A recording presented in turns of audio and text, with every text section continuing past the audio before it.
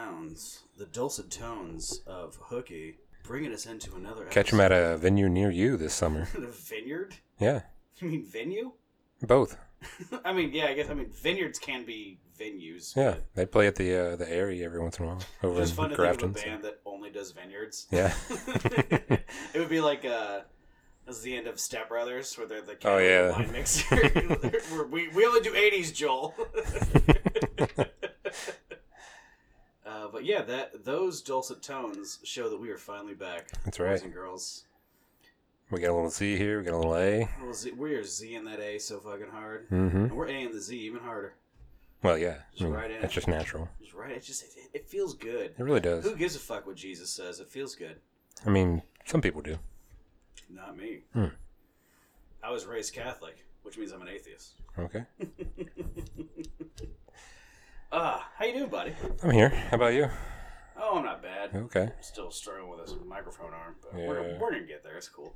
It's an improvement still. Took a couple weeks off, but shit happens. What are you gonna do? It does.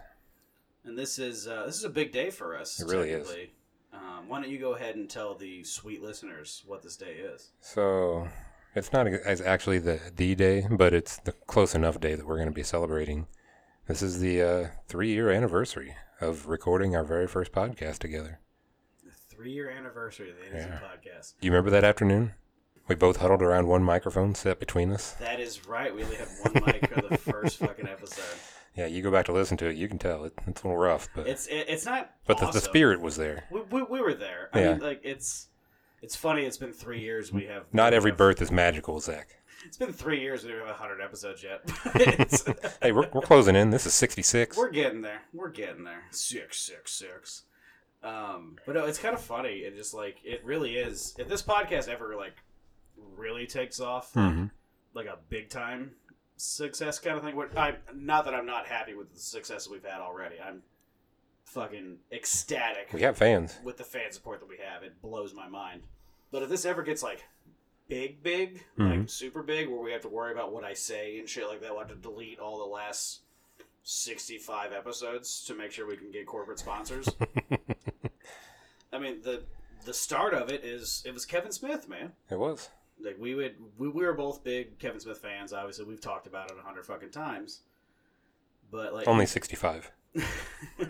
No, I mean not on air. Oh, okay, like, gotcha. Like person. Yeah, okay. It was just like this idea of like anybody could do a podcast, and I mean me and you. This podcast isn't any different from how me and you talk to each other anyway. I mean a little bit. It's just like pretty much how we are as people. It's just kind of cool to like, to me anyway.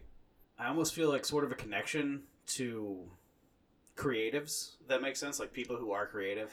I think so. I don't consider myself very creative, but I mean, I make a podcast. Yeah. I don't do much on this podcast.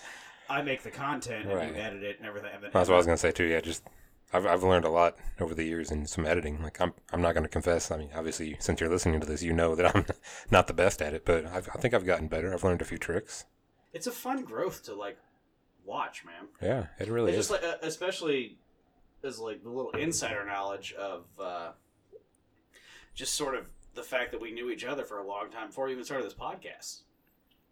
We were friends for, I don't know, 7 or 8 years before we even started this podcast. You know what I mean? More than that, yeah. Like, it's not like we became buddies and then like the next week we're like, dude, we should start podcasts. It's like we had been bros for a long time. Oh, yeah. And it was like, why don't we have a podcast? Like, that's all we talk about is fucking movies and bullshit. Like, that's a podcast. We can do that. Yeah. Fuck it. Let's just throw it out there. Yeah, because you started the theater, what, 08? I think? Yeah. Just about. I think it's because, like, yeah, I graduated in 2010, and I left there before I was 18. So, yeah, I was... 08 sounds right. I'm pretty sure it was 08. I was there for about a year. Yeah. A year and a half. And then I got offered a job at a very fancy landscaping company that was paying me cash. You got bit by the green thumb. Well, they were paying me cash money, which meant I'd have to pay taxes. He was also giving me like $18 an hour, as opposed to the $7.25 that I was making at the AMC showplace. Oh no, it was Carasotes. Yeah, Carasotes. Yeah. I actually left before it became AMC. It was still Carasotes. Same. And then I looked at, let's see, I can make $7.25 with tax, or I can make $18 an hour with no tax. And I told Karasos to go suck a big fat chode. And then we did. And we did. And you went on to much bigger and better things. And I went on to have a failed comedian career. But it led us both here. Mm-hmm. What a journey. It's fucking wild, man. It really is when you stop and think about it. If you really, like, trace it back, the weird kind of, like, Memento-style butterfly effect kind of shit that happened for us to be bros. Oh, yeah.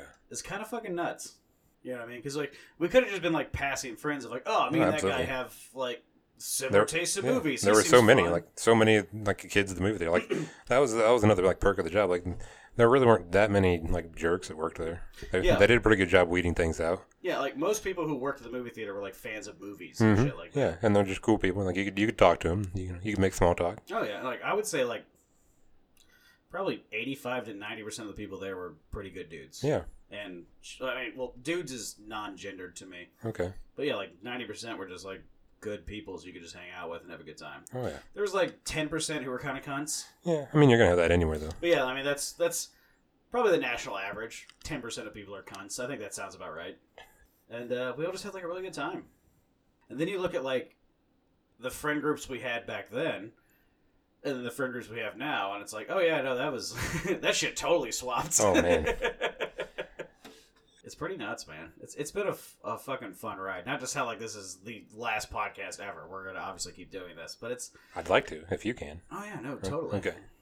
If I can just keep my drinking in check so I don't have to go to rehab. Well, we'll see. But, cue the intervention. Yeah, oh my god. That would be the greatest final episode of a podcast ever. Zach's intervention. Because, like, I've watched a lot of those intervention shows, and I don't think it would work on me. Yeah. Because I'm not fucking blind to the fact that I'm a drunk. You know what I mean? Right. Like, I'm aware that I'm an alcoholic. I'm not stupid. Exactly. And you don't exactly cave into peer pressure at all, really. No, so like, in you fact, can't take that angle. I do kind of the opposite, usually. If people are telling me to do something, I'm like, well, fuck you. I'm going to do the other thing, then. Yeah. Eat my dick. How's that sound? Yeah. You allergic to this dick? Because that's all you're getting served from now on, you fucking junkie. You dick junkie. You ain't shit. I think my angle, if I had to do an intervention on you, would be to, like, challenge or bet you in some way that you couldn't quit alcohol. And you'd be like, oh, fuck you. I can. Oh, watch me. That would 100% work. That's actually, that's how my dad used to get me to cut the grass when I was younger. Oh, yeah? I'm not even shitting you. My dad, and in fact, it took me up until about 3 or 4 years ago until I realized that my dad was just hitting me with, like, reverse psychology every time. Because, like, I talked about, like, my mom left pretty early. My dad was an over-road truck driver. Mm-hmm. So he usually wasn't home when I was, like, waking up for school or, waking up for work and stuff like that. So I would just, like, text him, like, hey, I'm awake. Nathan's on the bus. Everything's good. Like, just to make sure. Like, I would check in. Yeah, just give him peace of mind. And then he would be like, well, I guess when I get home, I'm going to cut the grass because I know you're not going to fucking do it. So I'd be like, oh, you think I fucking won't? And I go out there and cut the grass. I cut the grass so fucking hard, just angry the whole goddamn time. Like, I'll fucking show you who doesn't cut grass. I cut grass every goddamn time. You ain't shit. I will always cut this grass. And he'd come home and be like, oh, didn't think you were going to do that. And then for the longest time, I was like, yeah, fucking show that old man what's up. And then about 4 or 5 years ago, I realized, I was like, no, he knew exactly what the fuck he was doing. Yep. I am so weak to shit like that. That just always will get me. Like, if you bet me to do anything, what's the best way to put it? I kind of just, like, I'm fueled by spite in a terrible way, where I'm like, oh, you fucking think I can't? Watch this shit. I'm gonna do it twice now. That's right. Did you ever watch Lost? I don't know if we've never really talked about Lost. it. I can't remember if we talked about it or not. But you definitely remind me of John Locke, Terry O'Quinn's character in that show. Because that was always his big thing. Like, even from, I think it's definitely season 1. It might even be like one of the first 2 or 3 episodes. His famous quote became, don't tell me what I can't do. I don't know if it's just like, if it's just the dumb, like, white trash cracker in me. Or, like, I mean, I don't know if I've ever... I mean, I have. I've told plenty of stories about my family and shit. I don't want to say white trash, because that sounds like I'm shitting on my family, and I get along with a lot of my family, but we are, like, they are pretty white trash. And I'm fairly well-read. and I'm a pretty smart dude, but I still got those, like, redneck tendencies in me. Yeah. Like, oh, you fucking think so, boy? You come in here and tell me what to do, I'm gonna tell you what the fuck is going on. Dale Earnhart's the greatest goddamn driver ever happened. Don't you dare get in my face about it. Like, that kind of shit. I just have that in me, and I can't get rid of it. It's never going away. And that's wrong anyway. It's Richard Petty. So. Wrong. No, you're wrong. It's the Intimidator himself, Dale Earnhardt. You watch yourself. Mm-hmm. Come get these hands. Dude, you will fucking catch so many goddamn hands. It's not even funny. You want to talk shit on the Intimidator? That's like fucking declaring war on the entire Melcher clan. If you're gonna talk shit on the Intimidator, son, you better watch yourself. We're drawing that line in the sand You now. better watch what fucking line you draw, because we're gonna step that line every motherfucking time. We'll have Bush Light right over your face. You ain't shit. That tracks. That tracks easy. But no, I just have like that weird thing about me where I'm I guess contrarian by nature is the best way to put it, if you wanted to be smart about it. I can see that. Where like I like to prove people wrong, man. I don't know why. It just feels good. Like, oh, you fucking think I can't? Well, watch this shit. I'm gonna do it twice over. I'm gonna wipe my fucking balls in your mouth, you little shit. You're gonna tell me how to fucking live my life. And I will never get rid of that. I've been trying to get rid of it for about fucking 8-9 years now at this point, and it's only gotten worse, honestly. It's not going anywhere. Yeah, a lot of us really thought Emma was going to calm you down, but it didn't really happen. She has in a lot of ways. Well, yeah, but... I haven't been in a bar fight in like 8 years. Oh, shit. Oh, about 6 years. Yeah, okay. I haven't been in a bar fight in about 6 years. Yeah, that's pretty good then. So, I mean, that's an improvement. Yeah. Like, Emma's definitely chilled me out, but there's something about that contrarian nature. I think it's just like DNA memory kind of shit. Like the whole thing, like how the Assassin's Creed games were set up, where it was like, no, memories exist in your DNA, and like you carry those with you. I think my entire line that I descended from was just people who were like, fucking show you what's up, you think I fucking can't? And it was just like, you can't sail across to Canada in 1200s. Like, the fuck I can't. Watch me, bitch. And then we got to Canada. They're like, well, you can't fucking hunt furs in Canada and live off that. I was like, the fuck I won't. Watch me. I was like, well, you can't move down to the Missouris and keep fucking hunting. I was like, I'll fucking hunt anything I want. You ain't telling me what to do. Fuck you. It's just my entire line. And that's how my entire family is. It's the funniest thing when we have fucking family gatherings. We just had one recently. For the 4th of July, we went over to my Aunt Karen's, which is, it's my dad's little sister. Okay. And it's just like, you get us all together, and it's a fucking nightmare. Like, everybody just yelling over the top of each other. It's just, we're all yelling over each other. Nobody knows shit. Everybody else knows the answer, and none of them do. They ain't fucking shit. Me and my dad and my little brother also set off $720 worth of fireworks. Oh, shit. On the 4th of July. And we bought only mortars. Oh. Just the big mortar shells. Yeah, yeah. That's all we bought. I've been setting off fireworks since I was 4 years old. I'm not even shitting you. I don't even think I held a lighter until I was like 9. Dude, I was setting them off at 4. It meant nothing. I was taught right.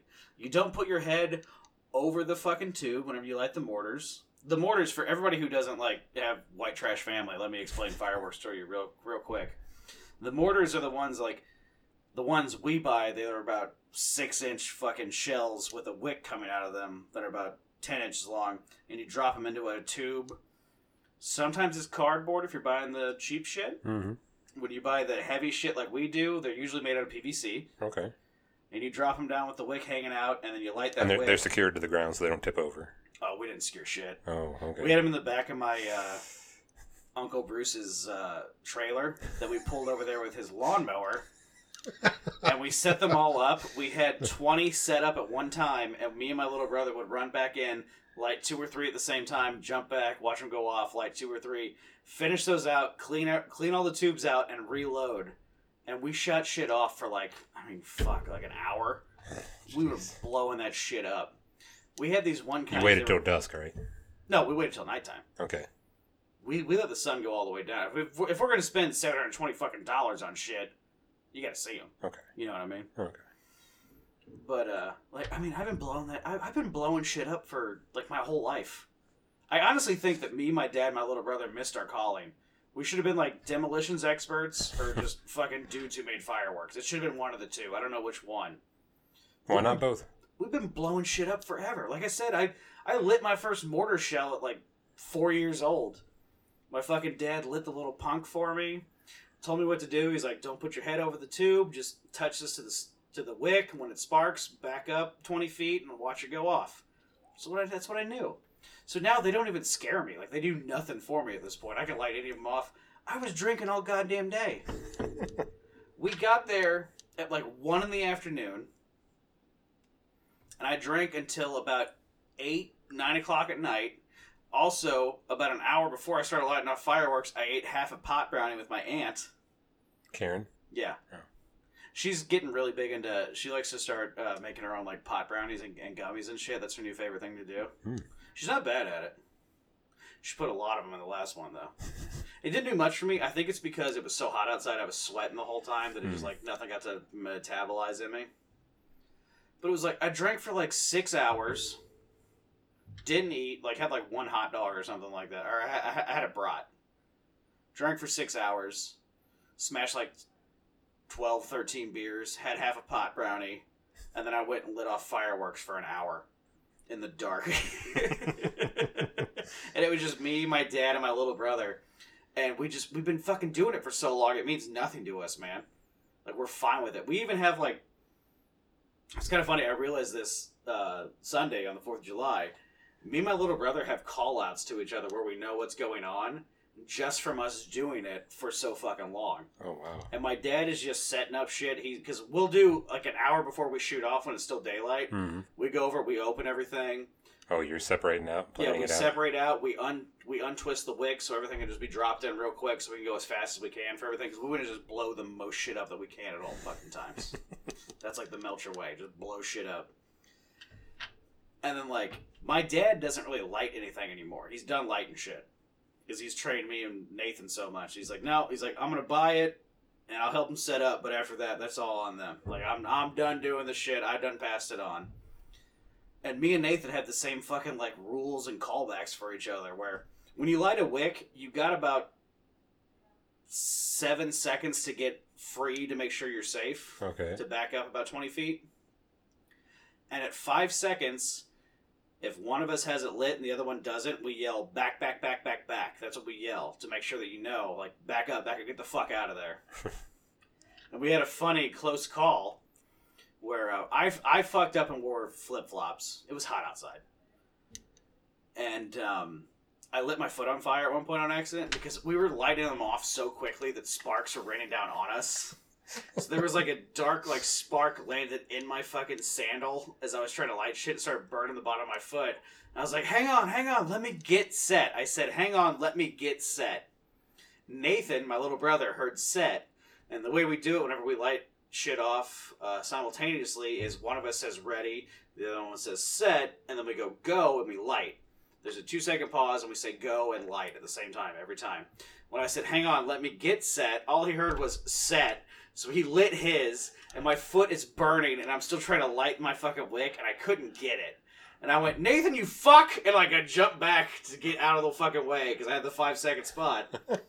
And the fucking thing went off, and me and him started laughing so fucking hard because I thought it was the funniest thing ever. Is like if that firework would have malfunctioned and killed me, my little brother's last words, like the last thing I said to my little brother would have been, Nathan, you fuck. And just like I'm dead.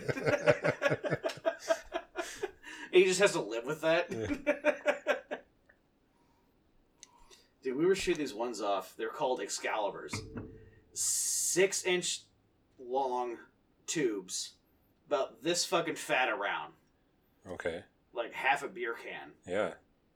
They sounded like a fucking 10-gauge shotgun shell going off. They were louder than a motherfucker. Jesus. They came with special tubes that were PVC pipe with a much thicker diameter or outward diameter on the bottom to contain the blast to get them up high enough. They were so that they'd be safe. Oh yeah, they were fucking serious. It was awesome. We had a good time. So what's your favorite kind of firework? Like the actual, like, color or, like, sound or whatever? I mean, it's mortars, always. I don't really care about the color. I want them to be loud, and I want them to be big. In fact, I was thinking about maybe next year to see if I could like rent like a cannon and just like fill it full of gunpowder and flash paper. So like it'd just be a big fireball that doesn't do anything, but also just the loudest shit ever. Because that'd just be fucking badass, dude. But yeah, man, like the fucking mortars, like the louder and the bigger, the better. You know what I mean? Like that's the best part about it. Just fucking blowing shit up. Independent style, motherfucking America style, right in your face. Look like fucking Macho Man Randy Savage with the fucking American flag fringe jacket with no sleeves on. I don't give a fuck. It's the best. What about you? What'd your family do? Not a whole lot. I mostly hung out with friends all weekend. It was a fun time. Got to see some fireworks from my buddy Will's house over in Troy. So Right on. right from Shout out to Will. What'd he do? his backyard pool. Had a nice little view of the neighborhood ones, so it was fun. Did he cover the pool before everybody started shooting shit off? Or No, it was like far enough away. Like you could see it like on okay. the horizon as Right they on. were shooting them off. So did you? Because I mean, did you ever shoot off fireworks as a kid? Like the big ones, or you just had like the bottle rockets? not and as a shit? kid, but like I'd say from like 04 to 07. We would get a group, like the theater group, basically before you got in there. Okay, with right. Trevor and Jacob and Oh yeah. Zabel, I think, went up one time. Oh yeah, towards the JC. end there. That's my boy. And yeah, we would go over to Missouri. We'd drive over to Missouri and hang out with some people at like Six Flags all day, and then grab fireworks on the way home. And then like 2 weeks later, drive them up to Carrollton to my parents' house and shoot them off in the field. Did you guys ever roll over to Captain Jim's over there in West Alton? Yeah. Captain Jim's, West Alton, that's where my grandparents grew up on my dad's side. Oh, really? You know where the Shell station is when Yeah, you yeah, go across yeah. 94? Mhm. If you go back into that little, I mean, now it's way different because of all the floods. Right. If you turn left in there to get in the Shell station and all that, and you follow that road down, and there's a big curve and it dead ends, where it curves, there's that big, like, 2-story house. That was my grandparents' house. Oh, wow. Not even shitting you. Huh. Yeah. That's crazy. That's where I grew up, man. I'm a West Alton kid. I'm a fucking river rat. That's what I am. Because, like, I mean, Yeah, it's all making sense now. your family's fairly country, aren't they? Oh, yeah. We live out on like my grandpa farmed the fields around us. Right. We're out in the country, and we're like 5 miles west of town. We're like 8 or 9 miles from the Illinois River, so Right on. I definitely done my fair share of boating and skiing and swimming in the river. So. You're a bit of a mud puppy as well. A little bit. I got made fun of a lot too, though, because I kind of grew out of it pretty quickly. And my cousins, one of their favorite stories to tell whenever I'm around them is like, yeah, we were all out like skiing, and a couple of them were like learning how to ski, and then they'd look over, and then I'd be sitting on like the banks or like with my foot like over the dock and just like reading my history book, just studying for class, like. Because they'd always go on Sundays. That was always the big river day. And I was like, I got a test tomorrow. I got to study. So yeah. I'm just like reading history books, and they're all like having fun in the river. Nice. Yeah, I guess like your family's more of the more learned type of white trash than mine is. I mean, your family's not white trash. Yeah. Mine is. My direct family, like all my cousins and stuff on my mom's side, that was they would rival the Melcher clan. It seems like. So You think so? I think so. I don't know. You want to put money on that? Yeah, I bet you. I think that's a bet you're gonna lose, son. Mm-hmm. You got to also remember what my mom's side is, though, too. Oh yeah. Yeah, think about that. People that leave you. That's the Kaisers. Oh. That's anybody in the area, in the Woods River metro area, knows the Kaisers. Oh, that's literally her name. Yeah. Oh, okay. Yeah, that's my mom's side. I thought you were doing like some kind of like German Oh, officer, no, that's like. literally their fucking name. Oh, okay. Kizer. Oh. That is their fucking last name. Okay. Not even shitting you. I am the most German fucking Aryan bred child that has ever happened. I'm not 100%. I might be like the Nazi version of Captain America. Okay. Not 100% on that yet. Nobody's ever told me. But like, I'm like the white trash perfect storm. Do you remember that movie, The Perfect Storm? I do, yeah. Now imagine there's two super white trash, like, hood rat, river people, fucking mud puppy families that met and then had offspring. Like, that's what I am.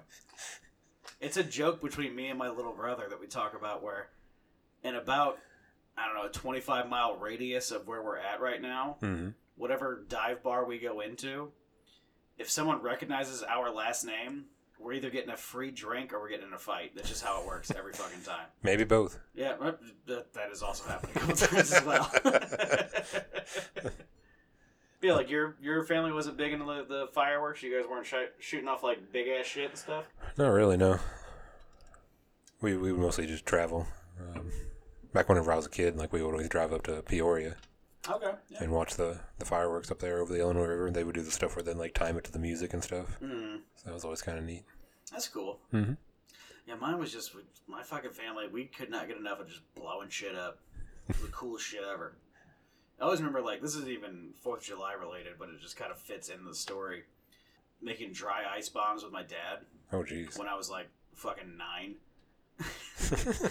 My grandma, his mom, had bought us a bunch of meat from Omaha Steaks. Oh, nice, yeah. And when they send you shit, they send it in dry ice. Mm-hmm.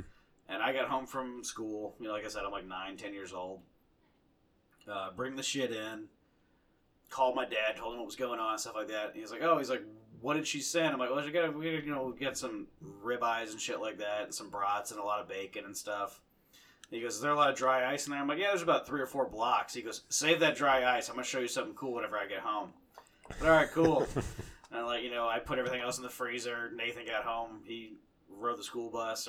He got a ride home with his friend at that point. His friend's mom gave him both rides home. And I was like, hey, Dad's got something special to show us with dry ice. I kind of assumed I knew what he was going to do, but I wanted to see it. So he comes home, and, you know, it's like fucking 8, 9 o'clock at night. He's like, you boys want to see some cool shit? And he goes over, he starts, like, chunking up the fucking dry ice. And puts it in some empty Gatorade bottles, because I was on a baseball team at that point.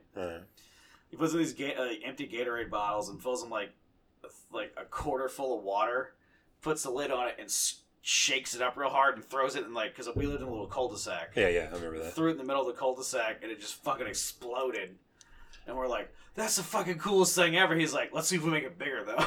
And so, like, we started making these, we just started fucking around with dry ice bombs. Just me, my dad, and my little brother. And we made one where, I don't know if the cap didn't get screwed on tight enough or what happened, but we made it, we shook it, we threw it, nothing happened. We're kind of looking at it. We counted off to about 45 seconds or so. My dad's like, I guess we didn't put enough pressure on it or something like that. I'll go check it out. And he goes over and he picks it up and he goes to shake it. And the first, like, half shake, like when the dry ice hit the top of the cap, it exploded in his fucking hands. Oh, shit. Didn't hurt him or anything, just numbed the shit out of his hand, obviously. Yeah, scared the fuck out of him probably, too. And he's like, all right, boys, that's what we're not going to do anymore. Lesson learned. It's just what it always was. Is one of us would fuck up, the other would be like, all right, well, we're not going to do that anymore. Well, let's keep fucking with this and see what happens. Let's go ahead and mine this vein, boys.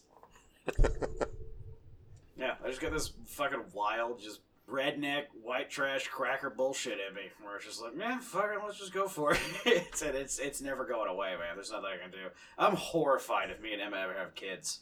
Ooh. I don't know what the fuck. They're either going to be awesome, like the coolest people ever, or it's going to be like the next Hitler. It's one of the two. And I honestly don't know. Yeah, I really couldn't put bets on that either. But it's going to be one of the two. There's no way they're just going to be normal kids. Oh, no. Just be like, yeah, I work 9 to 5, and I pay my mortgage, and, I file my taxes early just to be safe for the fiscal quarter. It'll either be like the fucking greatest punk band ever or a genocide. It's one of the two spectrums. There's no way it's in the middle. There's no fucking way that shit happens. I think they're going to be pretty cool, though. Because Emma has all the emotional shit that I don't have. You know what I mean? She's very emotionally intelligent. She's very caring and, cares about people and shit like that. And I'm just like, fucking suck it up, bitch. Let's have a drink. Don't worry about it. I'm like, Dad, I'm 8. I'm like, fuck you. You have a fucking Mike's Hard then. Shut the fuck up. Whine about it. You missed a spelling test. Take a shot, bitch. We're going to learn these vocab cards. Daddy's got work in 2 hours. Let's go. If you can say it drunk, you'll be able to say it twice sober. Yeah, if you fucking know it drunk, you know it sober. That's how that works. So start drinking, you little queer. It's just one of those things, man. I'm really excited for this wedding. Like, just meeting all your family. Oh my god. You're not even meeting all of them. I'm only really? inviting a select few. I'm not inviting all of them. Okay. There's far too many, and way too many of them are just fucking trash. Yeah. And like you said, getting too many of them in one place is probably a bad idea. God, so, no. Well, see, the problem is I can't invite all of them because I only bought one keg. And one keg will last about 3 hours with if both of my families are together, maybe 2 hours on one keg. Not even shitting you. That's not even counting anybody else. No, exactly. Just my family. I watched my grandpa drink a 30-pack in 3 hours. God damn. 30-pack, 3 hours while he was building a shed. And that shed is still standing to this day. Really? Yeah, that guy's just a fucking maniac. Damn. We get that weird mixture of fucking, like, Northern European, Norwegian bullshit and, like, North German and Irish and fucking Cherokee. And it was just like, yeah, alcohol doesn't mean anything anymore. Like, we just have to be drunk. Otherwise, shit doesn't work. Otherwise, we'll get sick. We gotta anesthetize. The corners won't be square. We can't do the math if we're not drunk. Hang on, let me close one eye. We'll figure this out. They got like their thumb and their forefinger up. That's how you measure. They got a thumb and a forefinger up, and it's on opposite hands, and they still don't know where the fuck they're at. And yet somehow it works. I don't know. I don't get it. I watched that man build a boat. Built an aluminum craft outboard motor, like John boat. Okay. Built it by himself. I was calling him Pop. It was my mom's dad. So my grandpa on my mom's side. He was a welder for like 50 fucking years. And grew up on the Cherokee Reservation in Mississippi. He's the one I have the tattoo for on my leg. Cherry? Yeah, with a cherry. Which I think... Have I told that story before? I think so, yeah. Alright, cool. But yeah, he's the one I got that for. I watched him... It was like 10 o'clock in the morning.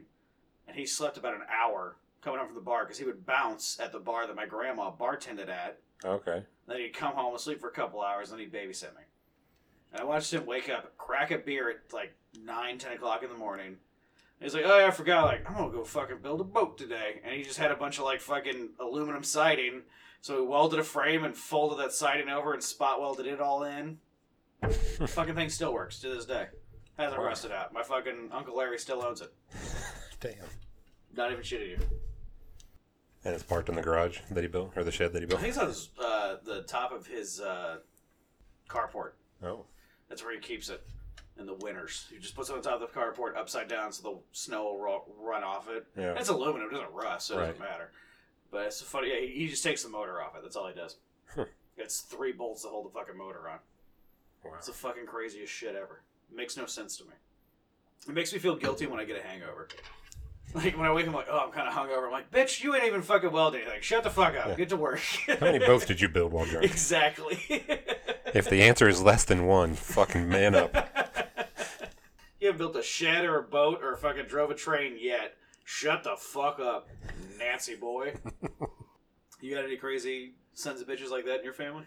Not that I know of. I know your parents are really, like, sweet and, like... yeah, nothing direct family. They're, like, sweet and top button style people, you know what I mean? Definitely so. They'll button the top button of their shirt. Absolutely. And that's not a derogatory term. Oh, no. I didn't take it that way at all. Nothing but respect for that. I just wondered if you also had that, or if I'm just the one outcast of that shit. No, I think you're right. I think I lost that bet. It's that white trash perfect storm, man. I'm telling you. Like, I don't even like them all the time. But god damn it, I gotta have a little bit of respect for them. They're fucking nuts. It's just something kind of fun to have that in your corner. Yeah. Something really goes wrong, I'm like, oh, we're cool. Like the fucking zombie apocalypse happens, or the fucking the Red Dawn style, the Chinese drop in from planes. I'm like, oh, my fucking family will be running the entire state of Missouri in about 3 days. I just got an upgrade in life. So.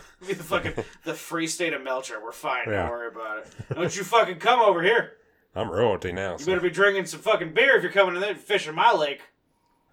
Find some ammunition so you guys will let me in. Oh, wait, you fucking better. Although I do have about 7 or 8 uncles who make their own. So. Oh, okay. It's actually kind of fun. You ever done that before? No, I've never seen Make your own ammunition? It's kind of fun. I mean, because it seems pretty dangerous. You've shot guns and shit before, right?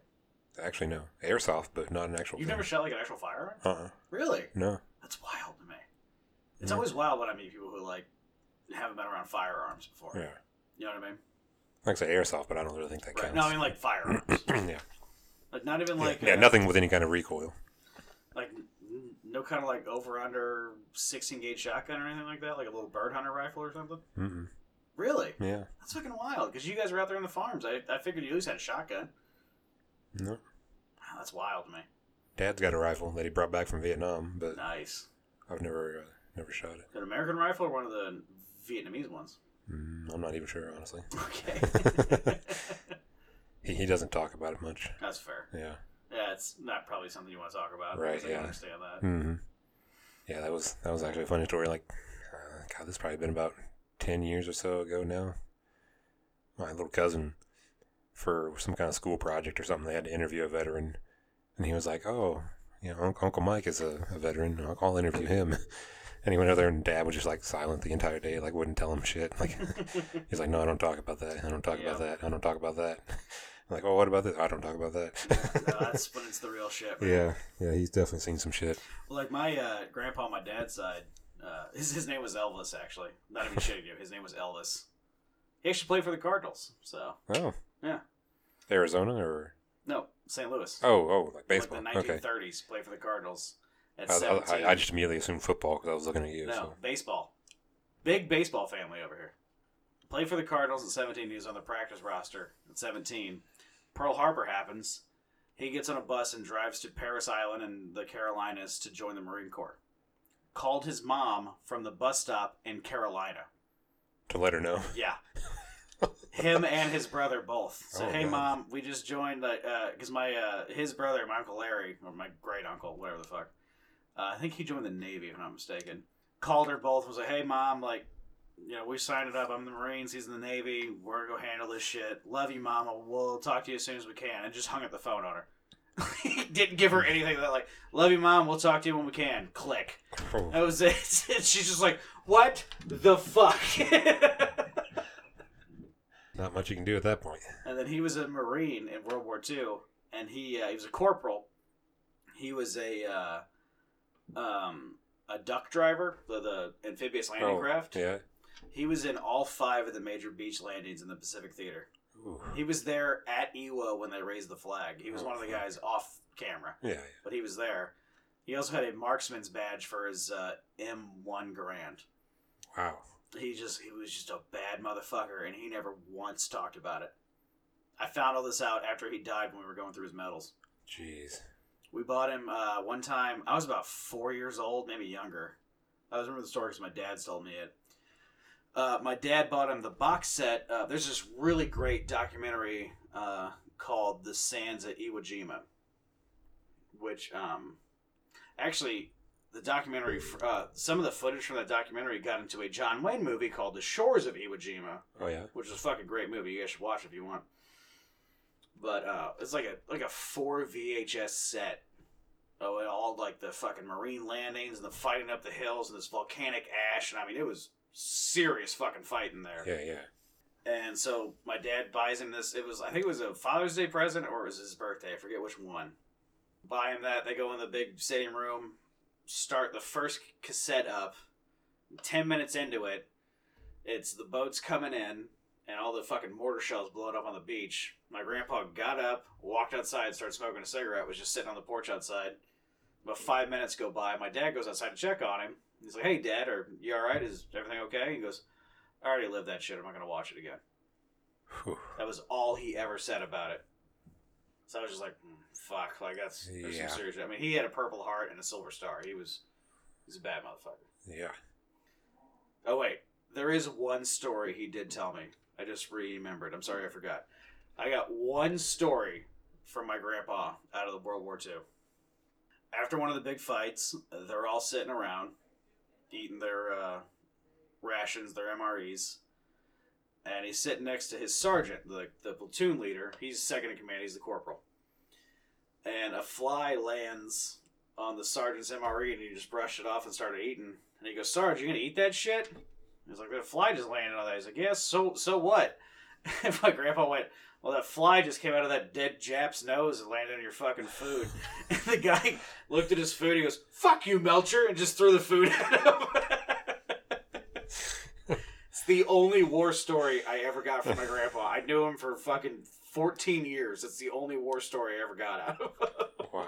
He goes, yeah, it was funny because that fly actually did come out of that fucking dead Jap's nose. He was a fucking madman. I love him. We inherited his favorite chair. It's still at my dad's house. I'm going to get it whenever we clean my dad's house out. It's got, it's like a big lounge recliner, and it's got 2 wooden armrests. Okay. On one side, there's a dark ring and a little burn spot, And on the other side, there's a real white ring.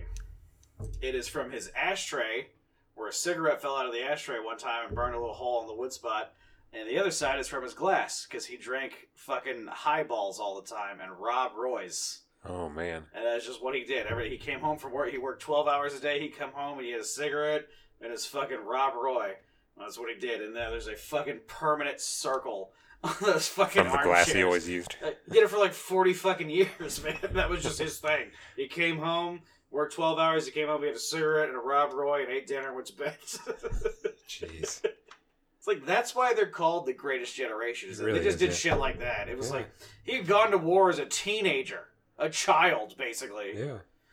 Came home, started a trucking company, sold it, started a fucking antique shop in Colorado, sold that, and then became a fucking engineer on the Union Pacific Railroad. And would work 12 hours a day, come home, have his cigarette and his 7 or 8 Rob Roys, and fall asleep in the chair, wake up at 4 in the morning, and go to work. That was it. That's what he did for like 40 fucking years. Yeah. While he raised my 2 aunts and my dad, who was a fucking asshole when he was little. I've told several of my dad's stories. Yeah. He's my biggest hero. I have nothing but praise for my father. He's the greatest man I've ever known. He was also a real little son of a bitch whenever he was younger. He earned every beating he ever got. And that's how he puts it. He goes, I earned every one of those fucking beatings. He said he was a little son of a bitch. There was one man on this planet he was afraid of, and that was his fucking dad. I'll be honest with you, I was afraid of him too. He was my corner man whenever I was a boxer. No shit. Yeah, because he was a Silver Gloves champ in the Marine Corps. Okay, well, So he was my pretty corner good guy man. to have in your corner, yeah. Yeah, he was my corner man. He taught me how to take a punch. He would just fucking hit me whenever we would do like fucking drills. Like you're supposed to just hold the pads. Yeah. He'd just fucking hit me in the head. Like, yeah, you gotta be faster. You gotta be faster. I'm like, we didn't even start yet. I'm fucking lacing gloves up. He's like, be faster. Be faster. I'm like, Jesus Christ, man. That's why I'm the most calm out of like my whole family. You guys don't realize. No. That's a little scary. This is a fun little reminisce.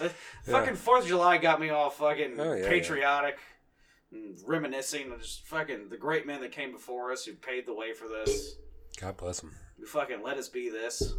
If not for them, we wouldn't be able to be just fat and drunk and talk about comic books. That's right. We have to be fucking foraging in the woods for berries. Hoping to shoot some wolf. I wouldn't be here still. I would have been long gone. I'd still be here. I might be a cannibal, though. Well, Because I'm going to survive. I can guarantee you that. I don't have it at me. I wouldn't be able to do it. I'm too nice. I'm just a nice big guy. I don't know. Push come to shove. I think you could. I think I could protect, like, our group. Yeah. Just be like, everybody in this group lives. Everybody else can get fucked. That's how that works.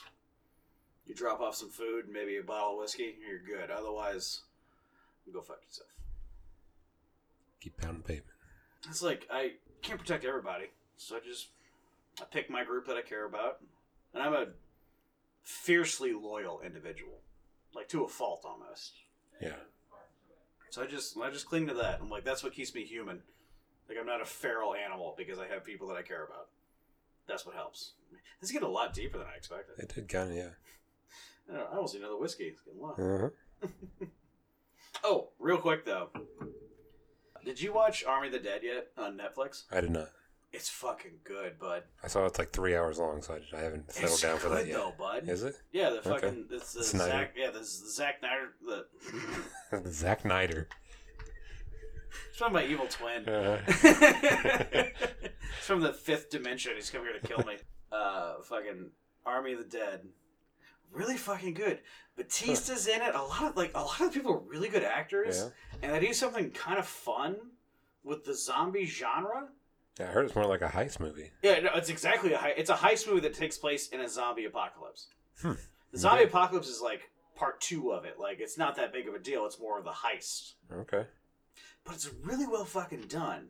I mean, like, it's a little shallow, like some of Snyder's stuff, and not in a bad way. Snyder's just the kind of guy where he has a mental image. He's more of an aesthetic director. He knows exactly how it wants to look. And sound. Yeah. I heard like the music drops are like insane. The music are fucking amazing. It's so good. Make sure you watch it downstairs in here and turn that fucking music up. Because it's badass. There's a fucking fantastic intro to it. Like, that almost rivals the fucking the first Zombieland intro. Oh yeah. With the fucking For Whom the Bell Tolls play and everything's in slow motion and shit. It's that level. It's fucking top notch badass shit. Okay.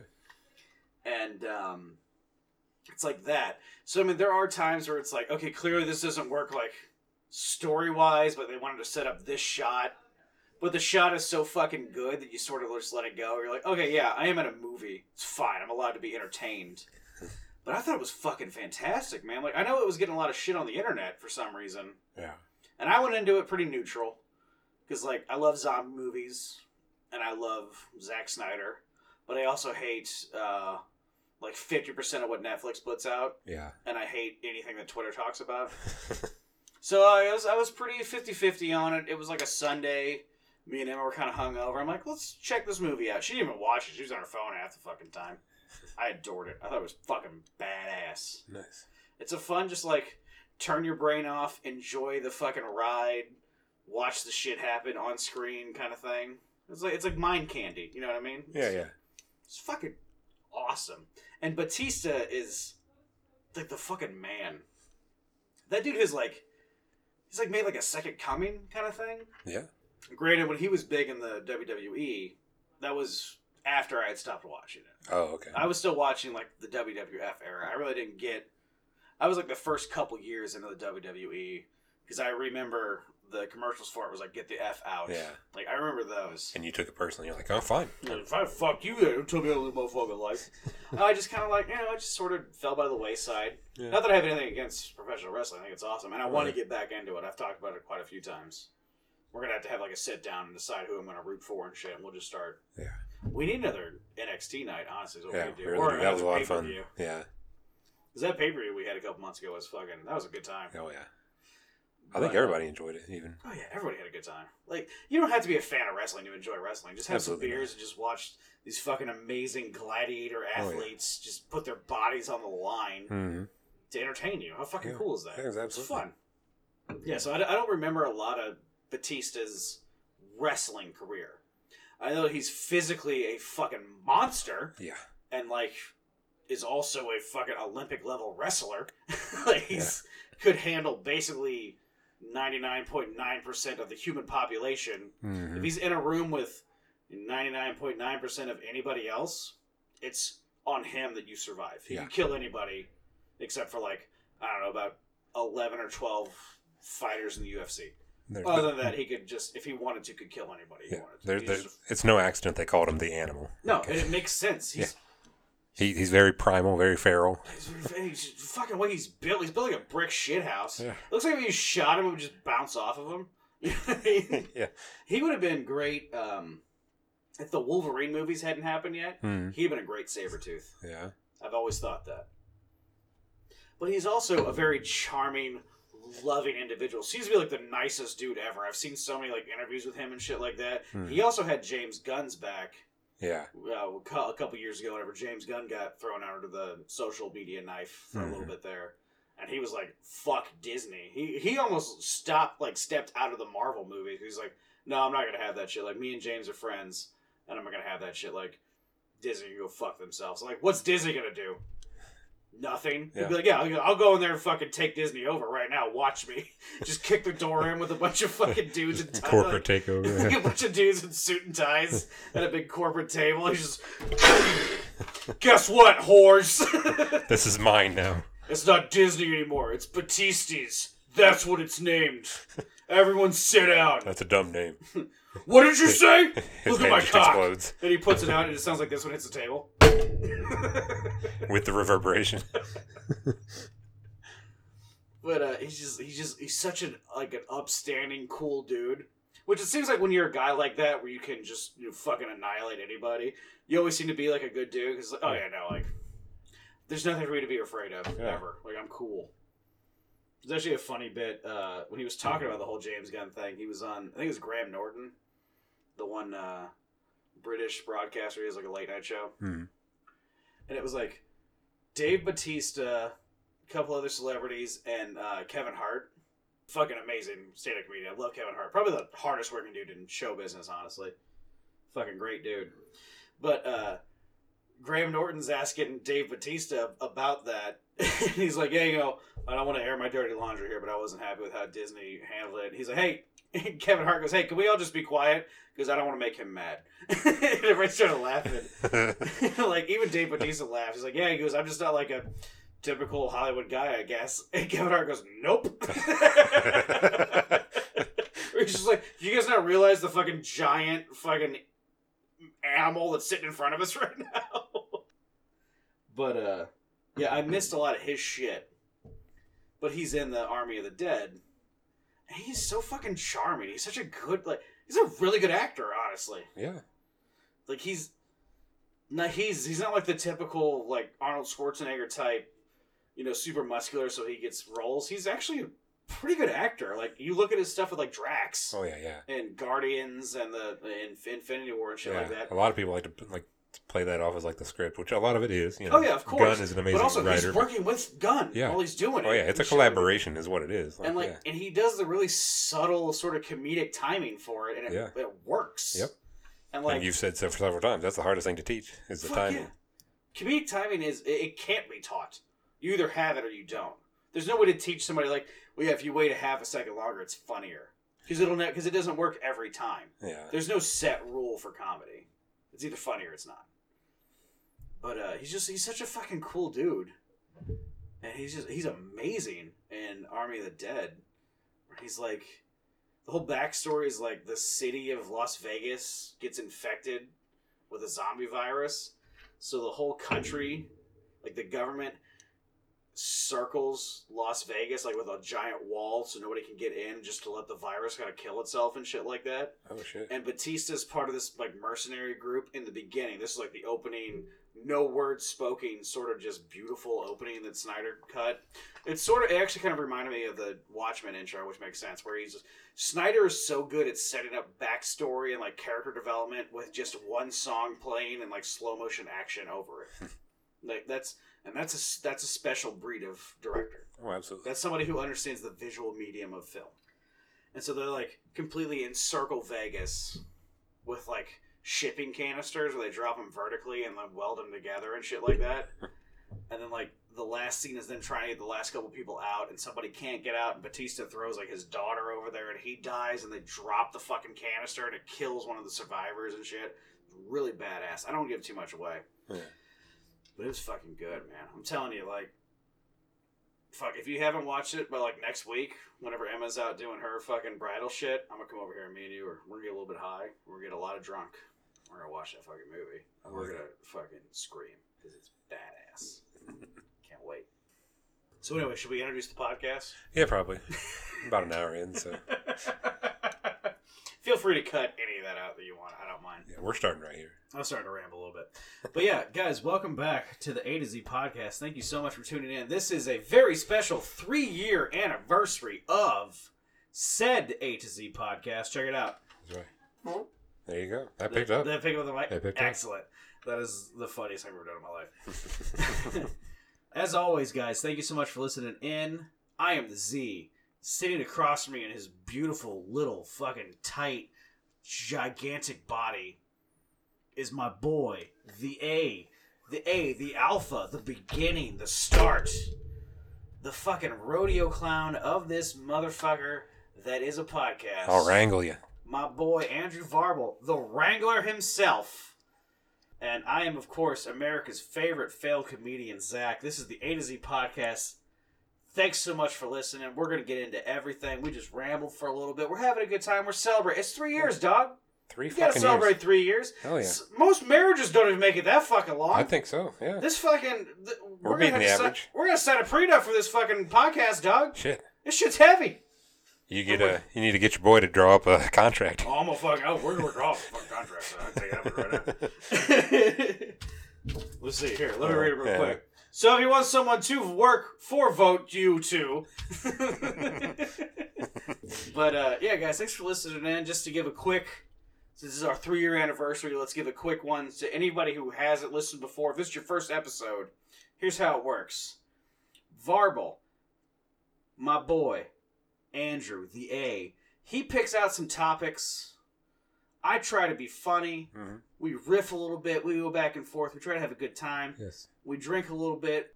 And, Most time. Hopefully, somebody laughs. I mean, mostly it's us.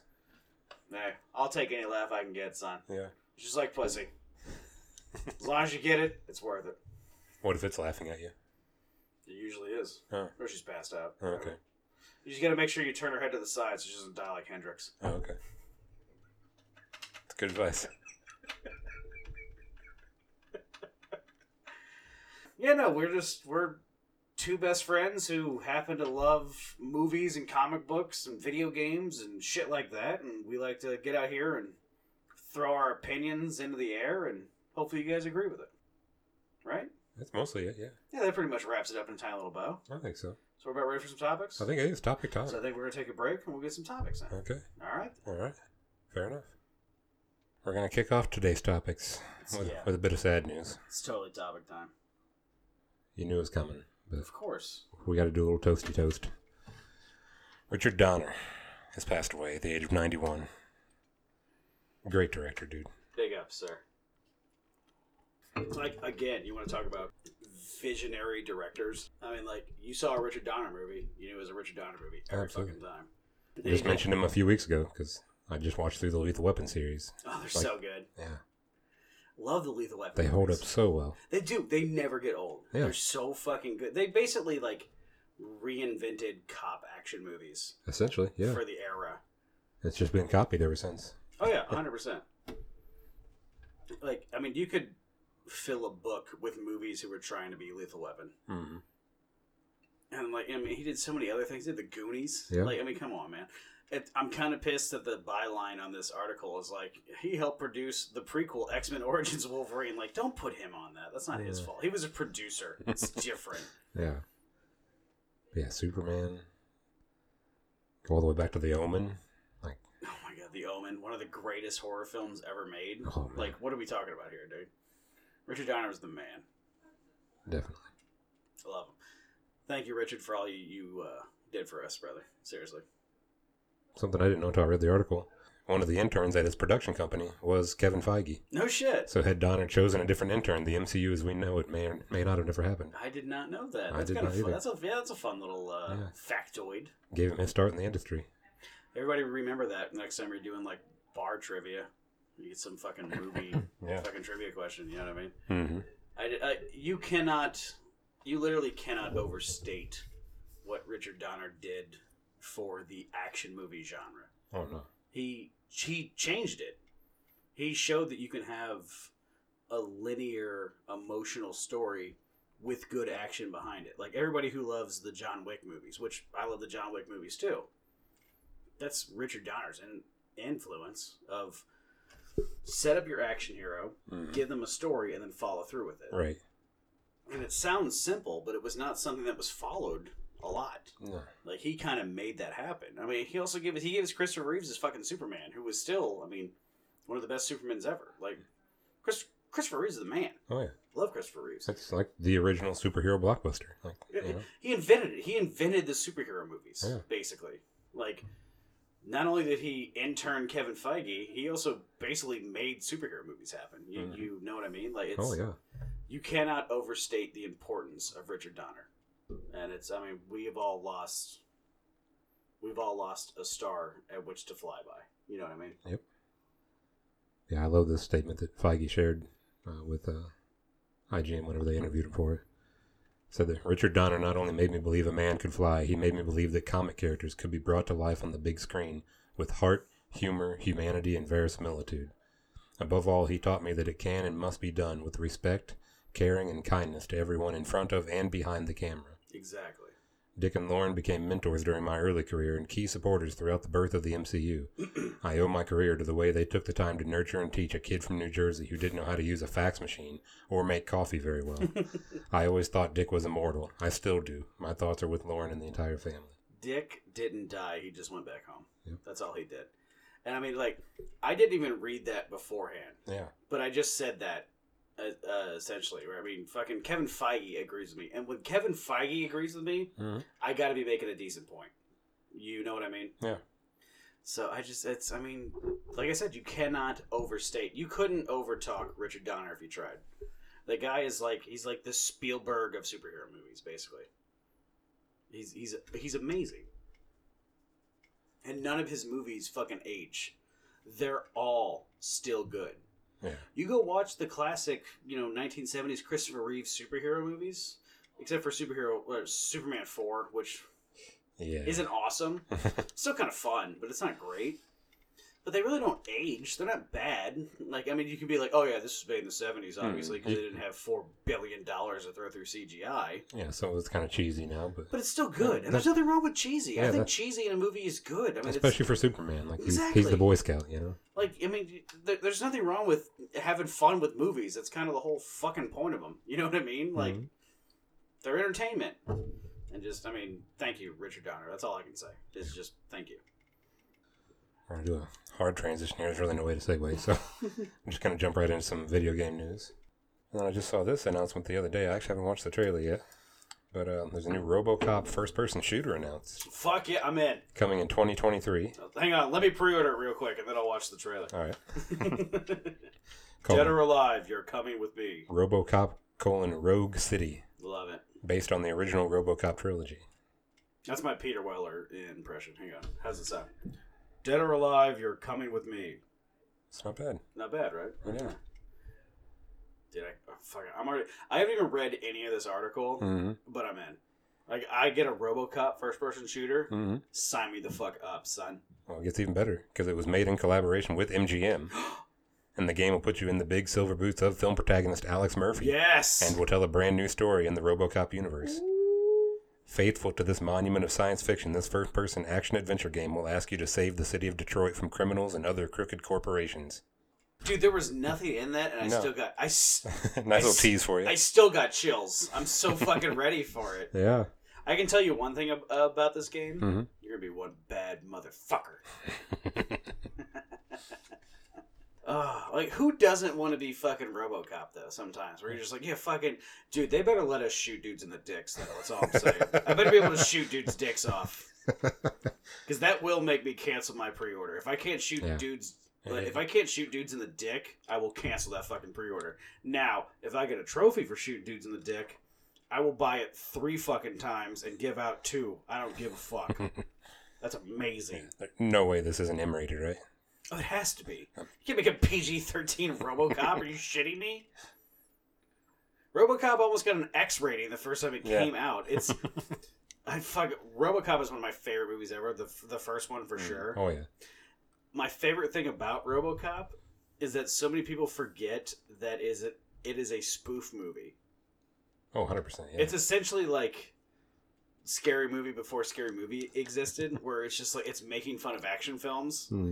Where it's you know what? Honestly, what it is it's and like corporate commercials and stuff too. Like, it's like Hot Fuzz. You know how Hot Fuzz was a ripoff of RoboCop technically, and that's not in a bad way. Hot Fuzz is honestly one of the most perfect movies ever made. Yeah. In terms of just filmmaking. But that's what it is. Like, it's the whole joke of, like, let's make fun of fucking crazy, just exploitative action films, but also let's make a fucking fantastic exploitative action film at the same time. RoboCop is the shit. I love RoboCop, and there is nothing cooler than that scene when he shoots that dude in the dick. You put that on a t-shirt and tell him Zach Melcher sent you. I will. That'll be our first t-shirt in the shop. I would be so happy if that were true. Move on to some movie news now. Movies. I know you're going to be excited for this. Transformers 7 title has been revealed, and the Beast Wars mythology is coming to the franchise. Now, Transformers Rise of the Beasts. Now, I'm a little behind on the Transformers movies. Okay. I think the last one that I actually watched was like Transformers 3. Honestly. Because they just, they got boring. Let's be honest here. Let's not, fuck around. That being said, as a kid growing up, I was a big fan of the Beast Wars animated series. I kind of figured you would be. So You're right in that range. Oh, yeah, dude. Right That was my shit. The Beast Wars TV show was fucking awesome.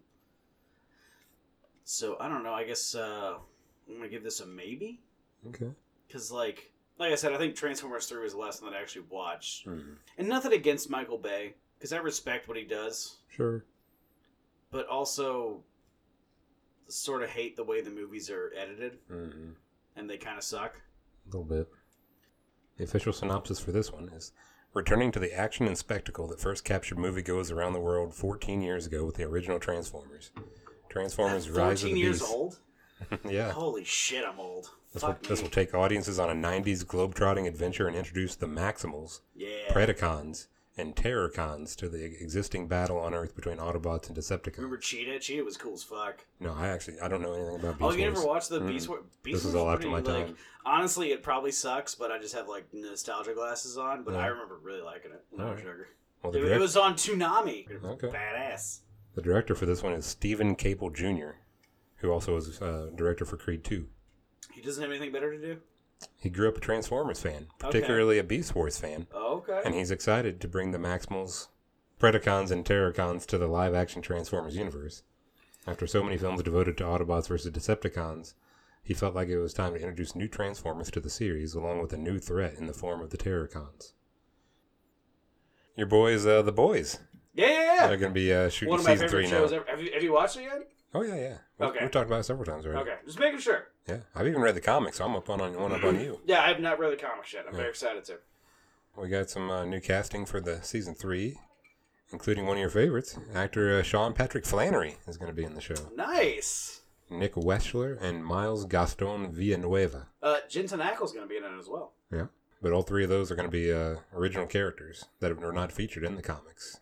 Oh, they're going like full on original. Yeah, they're See, branching out now. Usually I would be nervous, but I mean, from the little bit I know of the comics, and the fact that I've watched both seasons like fucking 4 times altogether now at this point, the directors and the producers of this show seem to have such care for the comics, and not just the comics, but also like the feel of the story. Oh yeah, it's very much in the spirit. Like they've changed a lot of stuff from the comics, but it's honestly almost better. Like I like the show. I like the show better than I do the comic. Because I know in the comics, like the main group, Mother's Milk and Frenchie and Butcher, them they take Compound V, and they give like some like superhero powered beatdowns on these motherfuckers. And in the show, they didn't do that, and it's still so fucking good. It really is. It's such a good show. Yeah, nothing other than character names have been revealed so far. Flannery is going to play a character named Gunpowder. Nice. Weschler is going to be playing Blue Hawk. Okay. And Villanueva will play a character named Supersonic. Is Blue Hawk like Blue Beetle? Because I actually really like the Blue Beetle. That would be pretty fun. He's one of my like lesser known favorite DC characters. The Blue Beetle's fucking awesome. Then they go on to mention that they'll be joined by fellow series newcomer Jensen Ackles as Soldier Boy. Jensen Ackles has had a fucking great comic book upbringing lately. I don't know if you've heard or not. He's also voicing Batman. Yeah. In the new series. He also voiced Jason Todd, my favorite Robin, in Batman Under the Red Hood, the animated movie. He wasn't Robin, though. Well, he voiced Jason Todd, so he was Robin. Well, not really, though. Jason Todd was Robin. Don't fucking argue with me. He was under the Red Hood, though. Yes, but he was Robin beforehand. Before he was the Red Hood, not really in he that was movie, fucking Robin. He's like 2 seconds. What do you mean? Robin. It's like 2 seconds. There's a flashback to where he's fucking Robin. Yeah, it's like, and he gets beat with the fucking crowbar. Okay, fine. That's the funniest thing with like how into because Jason Todd's my favorite Robin. I've said that 100%. Yeah. And I love Jason Todd. And I love the fucking Red Hood. I think he's a great character as well. Because Red Hood and the Outlaws is one of my favorite like offshoot comic series ever. I think it's fucking fantastic. Fucking cannot wait for the 3rd season of The Boys. If you guys haven't watched The Boys yet, turn this podcast off. Go pay for Amazon Prime Video and watch the first 2 seasons of The Boys. I guarantee you will like it. Yeah, just binge it all. Last bit of TV news. I'm not sure how much you're really into it or not, but they're doing a TV series of The Interview with the Vampire. Great movie. Coming from Breaking Bad producers. So, and it's coming to AMC. I mean, Interview with the Vampire, that was Brad Pitt, right? Yeah. Tom Cruise. Yeah, Brad Pitt, Tom Cruise. Great fucking movie. Oh, yeah. Don't know how you turn that into a TV series. Well, I mean, it's like a 8 or 9 book series, I think, from Anne Rice. So it'll probably dip around, But is all of it worth hearing? That's what I'm wondering too. Yeah, I don't know. Also, you're putting it on AMC, which is cable. Right. So now you can't get super gory or nude with it. You can kind of, like, that's... Walking Dead gets pretty damn gory, dude. You can do the whole or Nicotero, whatever the fucking guy's name is, from Walking Dead, who did a lot of the Quentin Tarantino movies as well. Right. Paul Nicotero or something. Greg Nicotero, thank you. You can do that, but then you also can't do, like, nudity in any way. And there's something about doing a PG, like, cable grade vampire that's not as sexy, it's not as fun. Right. And I mean, I'm a fan of a lot of vampire shit. I like vampires. I think they're cool. Like, the Blade movies are fucking awesome. Yeah. I think you can find about 5 or 6 different episodes of this podcast where I talk about how great the Blade movies are. It's shit like that. Fucking cable TV is dead. Put your shit on streaming services. Don't let the FCC tell you how to fucking document your own art. Put that shit out there. Get some fucking nipples hard on the screen, tear some dude's throat out, and have a hardcore sex scene, and let's fucking have a real vampire show. There we go. Or, if you want to skip all that, go to Netflix and watch the animated series of Castlevania. There you go. That's what you need to do. Fucking top notch. This article had some, like, weird kind of stuff in it. They're going to be doing a new hotel that's all Marvel themed. And a lot of it's like Disney bullshit because it's coming to Disneyland Paris. What are the odds? But I did want to throw out here, this is pretty cool. One of the things in it, it's going to have one of the largest Marvel art galleries in the world. Okay, I would go see that. That's More than 350 artworks on display throughout the hotel, including limited edition exclusive and never-before-seen pieces, which would make it one of the largest collections of Marvel art in the world. Featuring a wide array of work from more than 150 artists from all over the world, with art spanning classic Marvel Comics, the current Marvel comic style, MCU, and the video games. I would go see that. I hate to admit it, but I would go see that. That's fair. And? I'm seeing exactly what's under it, and I agree with that as well. We have the Jack Kirby Legacy Gallery. Yeah, honestly, I would pay to just go see the Look Jack at that. Kirby It's like shit. stained glass windows of art from Jack Kirby. So, yeah. I would pay to go see the Jack Kirby shit. Mm-hmm. The only problem is that, one, I'm going to be drunk, obviously. Yeah. And then, like, some 9-year-old's going to be talking too loud. Be like, that doesn't look like Robert Downey Jr. And I'm going to kick him right in the fucking teeth. Be like, how dare you? Yeah. How dare you talk about Jack Kirby that way? We'll fucking end you. This will be a dedicated exhibition space which will host rotating new art collections for limited periods at a time. See, like, I hate everything else about it, and I'm more of a DC guy anyway, as we all know. Yeah, I know. But I have nothing but respect and reverence for Jack Kirby. Mm-hmm. He's a fucking icon. He's a goddamn prophet. He helped comics become comics. If not for him, we wouldn't have fucking comic books. I don't know what else to say. Like, yeah, you gotta respect it. I'm not a guy who's like, oh, I like DC more, so Marvel can go fuck itself. There's a lot of Marvel comics that I like. I just happen to be more of a DC guy. That's just how it works. I like them all. Yeah. It's like, whiskey and bourbon. I like them both. I prefer bourbon. I like whiskey, too. I got a problem with whiskey. It's good shit. Yeah. Speaking of drinking. Oh, shit. Their bar is the Bleecker Street Lounge.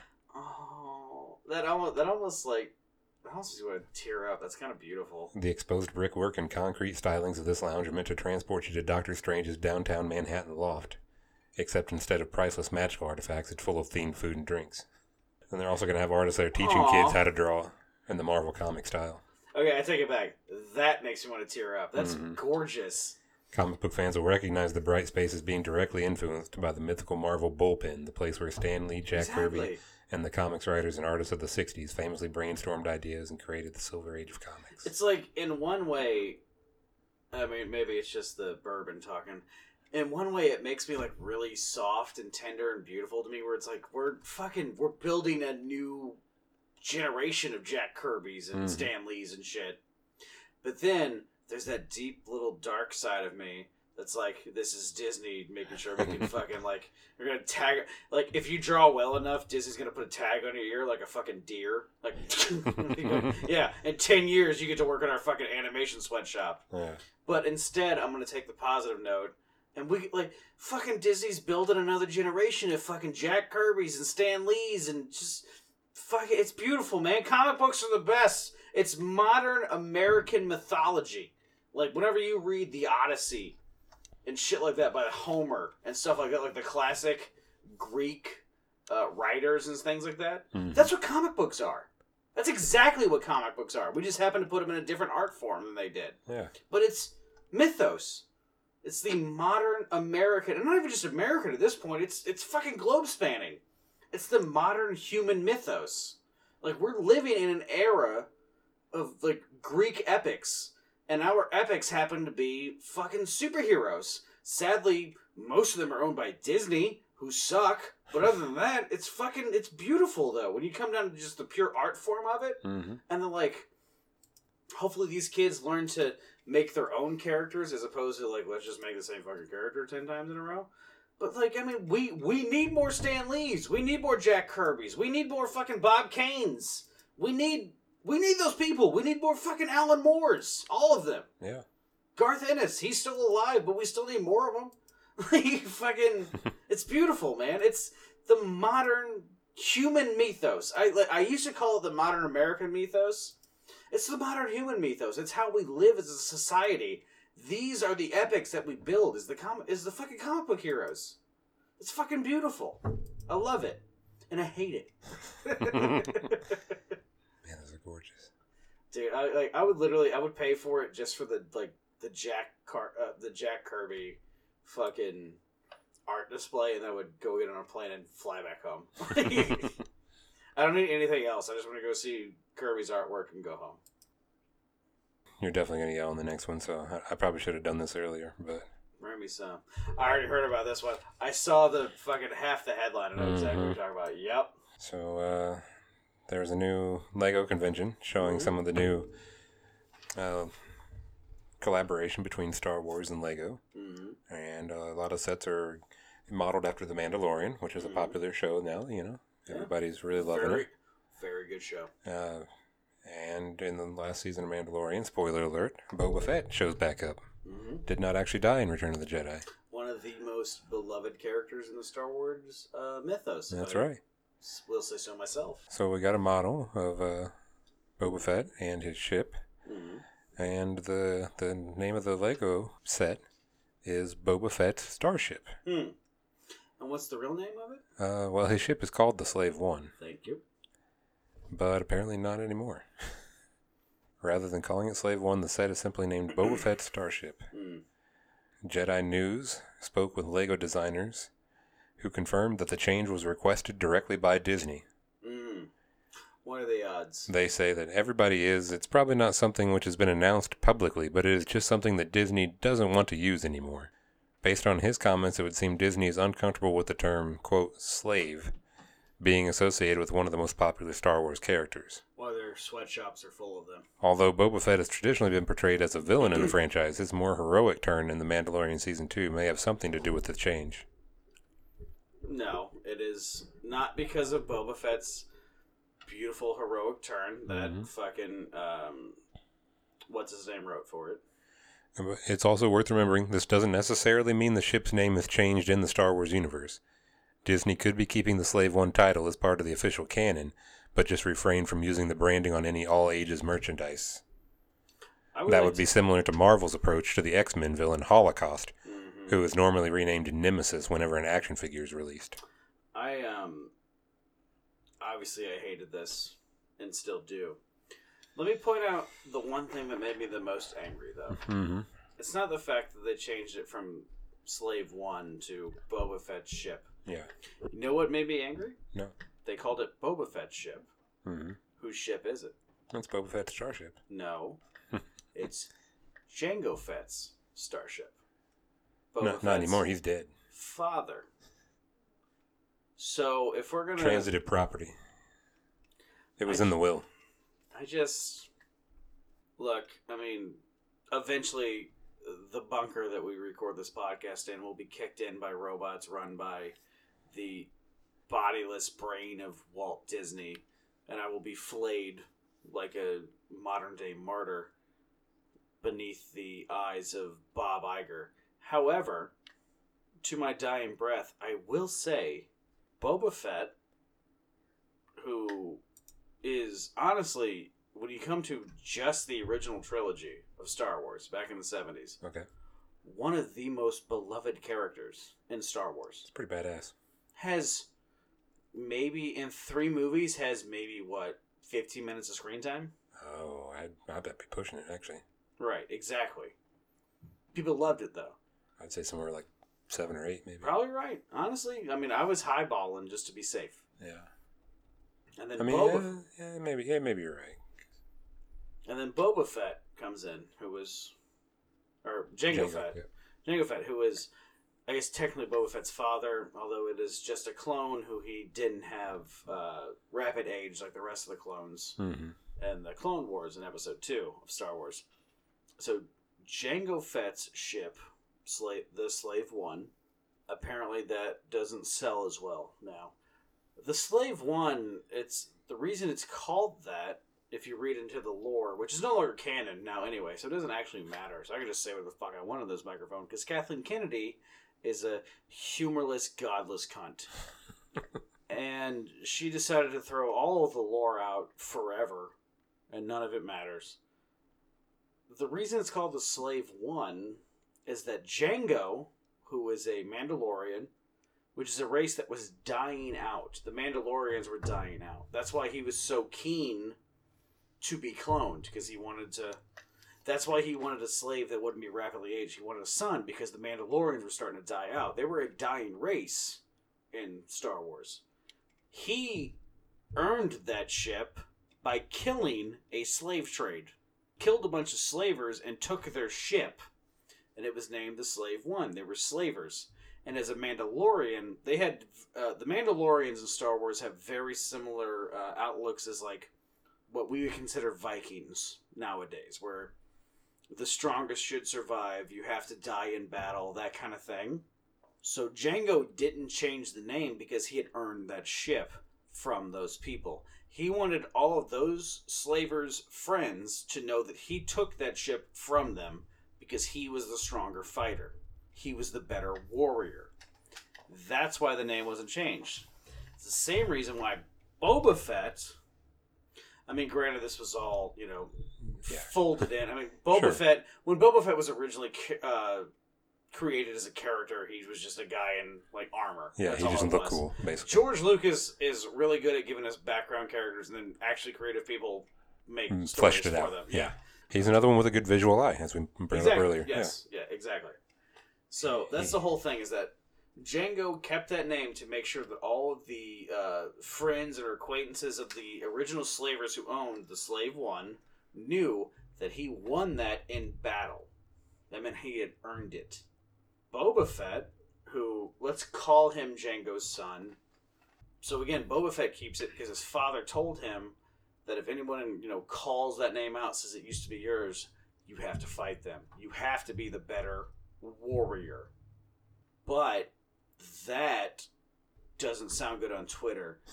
And if we can sell 10 more fucking Lego sets to children, who gives a fuck about lore or creativity? Fuck it, who cares? We're all run by coked up pedophiles who run the fucking boardrooms. So there you go. Okay. So that's how I look at it. And I love the Mandalorians. They're one of my favorite races in Star Wars. Especially if you've played the Knights of the Old Republic games. Hopefully you guys have. I know I've talked about them plenty of times. Yep. It's a fun fucking... It's a really cool race. And it lends really good story-driven ideals for a talented writer to give this race of people who all they need to earn their things. Like, one of their homeworlds, Duxon, is a moon of Onderon. That's where they live. And this moon, it's jungle covered. It's like Vietnam style, you know what I mean? Full of monsters that'll kill you. There's a bunch of unexploded mines and stuff like that. To them, that's how you should be raised. Because if you're not smart enough and strong enough to live through that... Always thinking of survival. Yeah. You shouldn't be a Mandalorian. The Mandalorians have to be strong. They're warriors.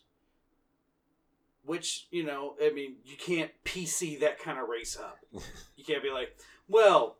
We were better warriors, but they were nice, so we gave them hugs instead of taking their fucking heads as trophies.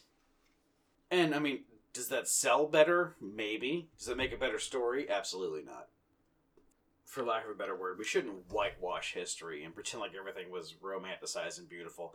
The world isn't a Disney animated movie. Deers aren't singing songs with tigers and shit like that. They're eating each other and shit like that. Yeah. But then to completely sanitize it, we sort of lose the progress that we've made as a civilization. We no longer have to bash each other upside the head with rocks to get food. You know what I mean? We can just go through a drive-thru and get a burger. It's way easier than murdering somebody. You know what I mean? I think so. But it's not as good of a story. So, we shouldn't romanticize the violent past that we came from, but we shouldn't forget it either. It's a very slippery slope to walk on, but then to just completely white it out and pretend like it never happened, I feel like it's even worse than just embracing it completely. Because it's like, how do you know then? That's how I look at it. I don't know. Maybe I'm wrong, but that's how I look at it. I don't know how to segue out. That was very deep, introspective. It's something that I've thought about quite a lot, man. I don't know.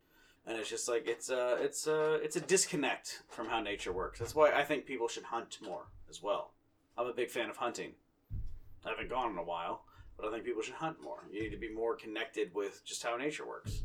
I don't want to get too deep, but to sanitize our history and like where we came from, you lose the point of it.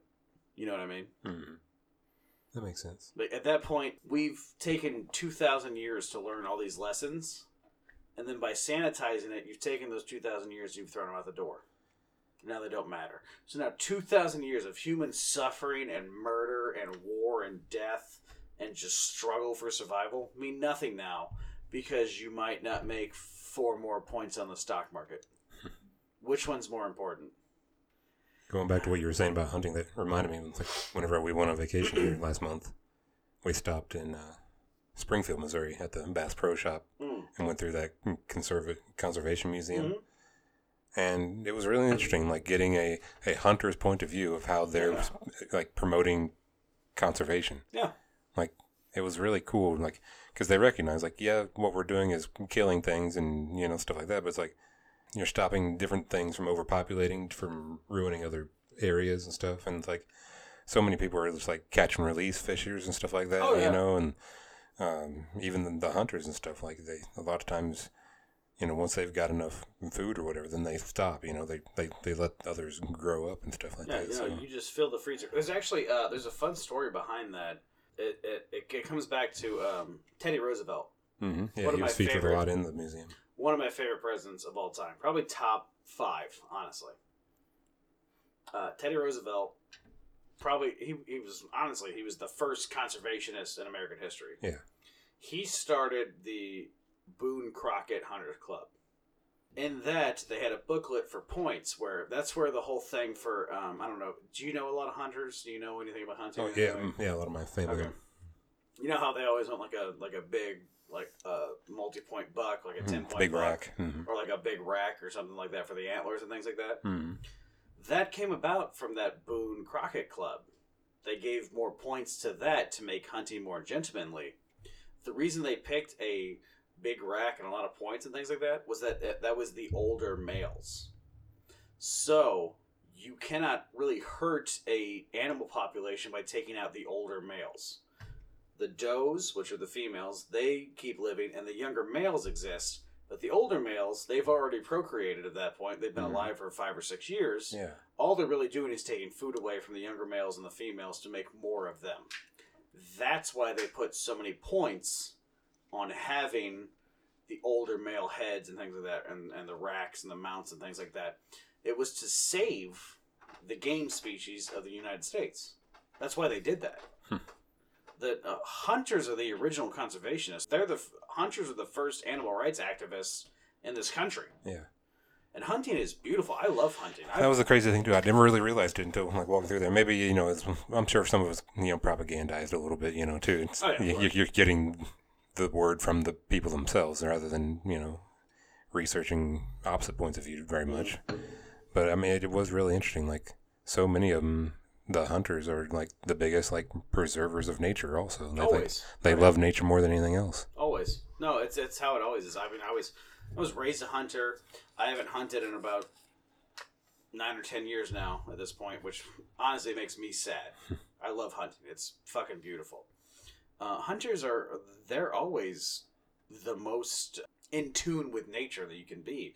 It's the most natural thing you can do as a human is to kill and then cook your own meat. That's what we've been doing since literally before we were humans. We were doing that. You know what I mean? Mm-hmm. And I mean, like that's why conservation exists, is to continue hunting, because like the whole way it works, a lot of times it used to be back in the old days, like the 1800s and stuff like that, like Daniel Boone era, Lewis and Clark kind of style shit like that. It was, if it was brown, it was down, is what they called it, and they just used anything that had 4 legs and walked. It was meat. That's how you shot whatever walked. And you butchered it up and you served it. That's how you made money. That's how you ate. You had to fucking eat to survive. You had to eat to make money and shit like that. Yeah. And then, Teddy Roosevelt started the National Park Service. He started conservationism. He started the fucking Boone Crockett Club. He started hunting as a gentleman's sport to save these wild animals. You will never find a more of an animal lover than a hunter. Especially a hunter, which... And yes, there are the bad seeds, but I mean, that's in everything. Yeah. You get the poachers and shit. 100%. And I'm not a fan of those guys. Yeah. Although, and then even then, though, with those kind of guys, like the trophy hunters, even then, like it's a hard pill to swallow. But those trophy hunters, the guys who are shooting lions and giraffes and shit in Africa and rhinos, they are donating way more money to the conservation of those animals than any of us are. Because they have to pay to go hunt. And it's all regulated out. It's to get the licenses. Yeah, and everything. the game safaris do that, and the money they make, they use to propagate more of that species. Because if you can make money off that species, you want more of that species around. So like, it's almost sad to say, because I don't like. And I've been hunting since I was. The first hunt I ever went on, I went on a turkey shoot when I was like 6. So I've been hunting for. Let's see, what am I, like 28 now? 29. I'm 29 now. Started when I was 6. Let's call it 20 years. I've never hunted something that I didn't eat. And that's how I think. Like, that's where I think hunting should be. Because wild game is fucking delicious. Have you had any of it? Like, yeah. I mean, yeah, you've had deer and shit like that. You've squirrel, rabbit. Yeah, I love squirrel. Squirrel's the best. I actually found a fun little recipe for squirrel, especially for like red squirrel, which is what we have all around here. Also, there's not a bag limit for squirrel. Okay. Around here, so I mean, if you get like a low enough shot grade, do like a really low grade bird shot just to drop them out of the trees, you can bag fucking 5 or 6 squirrel a day easily. But I saw this really fun fucking recipe for squirrel where you skin them and butcher them, obviously, and you do it kind of like pulled pork, where you put them in like a slow slow cooker, and shred the meat, and then fill it with like barbecue sauce and hot sauce, and then put them on tortilla chips. Oh, wow. It's supposed to be fucking amazing, and I cannot wait to try it at some point. That does sound good. But yeah, I'm not a trophy hunter myself. I'm not a fan of trophy hunting. Just again, myself. If you trophy hunt, by all means, do your thing. As long as you're doing it legally, you're paying towards the money, you're helping to preserve the species. Go fucking nuts. Do what you want to do. It's just not for me. The reason I hunt, whenever I would hunt, was to get meat. I mean, you've had venison before, right? Yeah. Have you had like you just done like deer jerky and shit? Have you had no, steaks and you did actual like the back straps and shit like that? Dude, it makes you feel better. Oh, like it like feels like you ate like fucking super soldier serum kind of shit. Like you bite into it and that meat is just dark red, just full of vitamins and shit. And you take a bite of it. Like, you want to go bench press a car. You're ready to fucking roll. Like, I'll drop out of a tree and snap a deer's neck. I'm ready to go. I don't give a fuck. Like, that kind of shit. It's awesome. But with, like, trophy hunting, it's a weird thought for me in that I would never do it. I would love to get back into hunting. I would never go trophy hunting.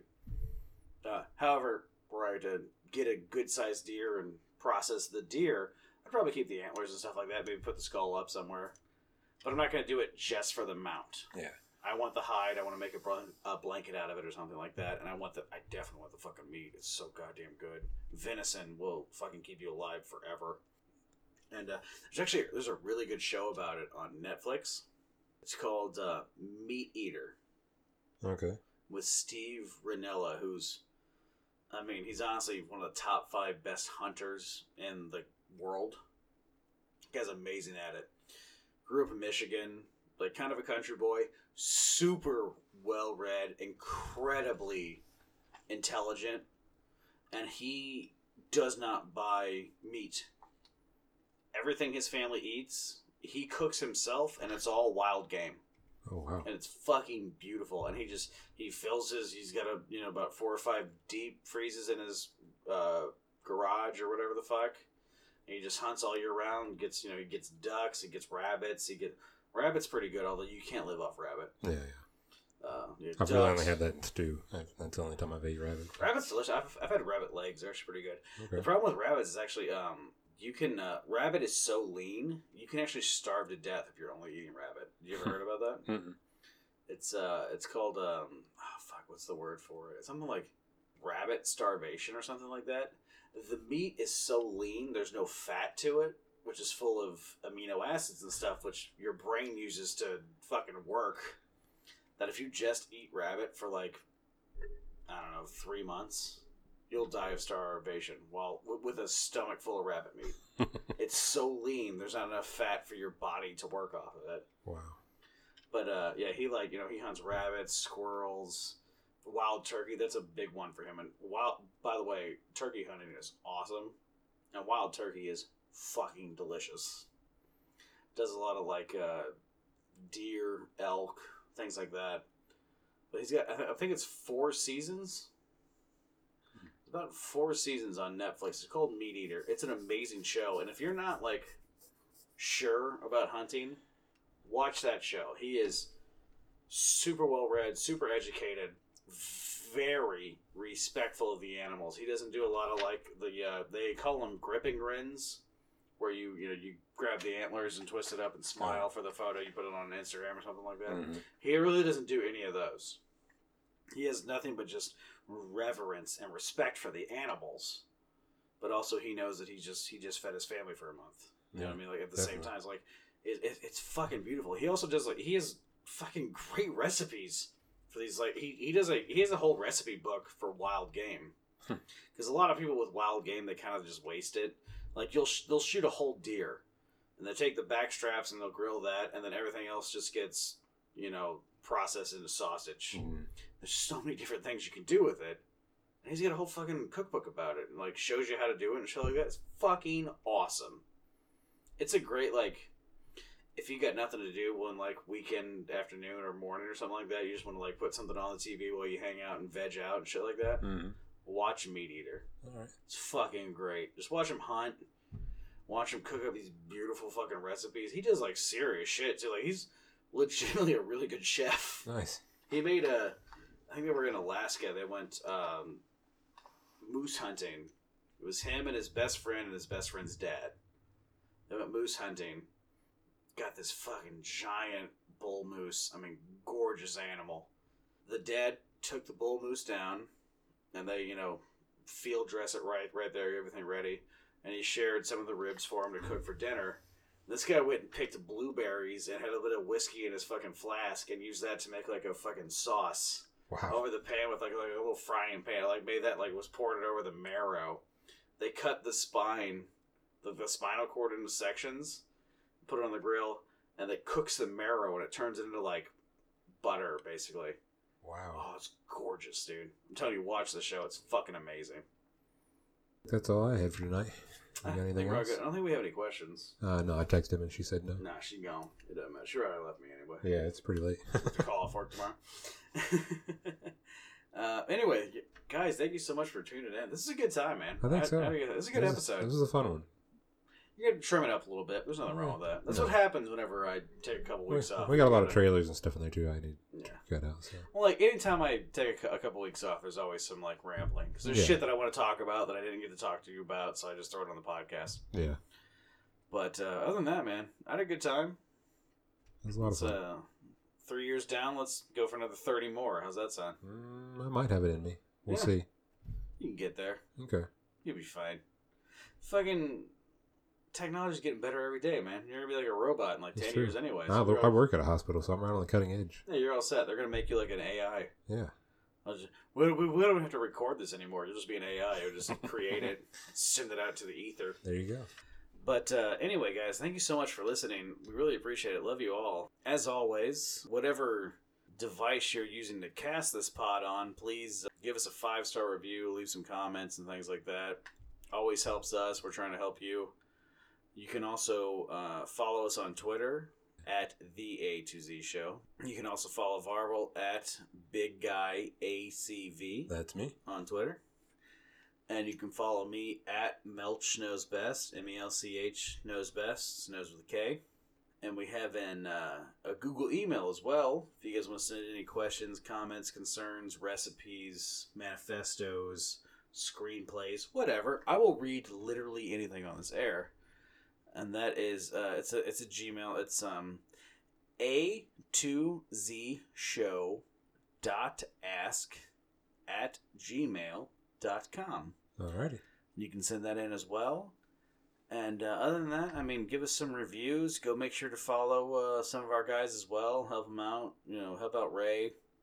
Check out Hookie. Make sure to follow Hookie. Anything Kevin's doing. Kevin the Strange. Yes, sir. Follow all of his shit. Yep. Give He's them hitting all that convention likes. circuit pretty hard now. So. Is he still hitting that hard too? Oh, yeah. Yeah. Make sure. Do you know Kevin's Twitter handle? I believe that's what it is. Yeah, Kevin the Strange. Kevin the Strange. Follow him on Twitter. Give him big shout outs and buy his merch. Tell him that we sent you, just so he knows how powerful the A to Z Army is. And other than that, I guess just do your best to be cool to everybody. Give all your best friends a kiss on the forehead. And thank you so much for listening. Yep. All right. Love you guys. We'll see you later. Love you, buddy. Bye-bye.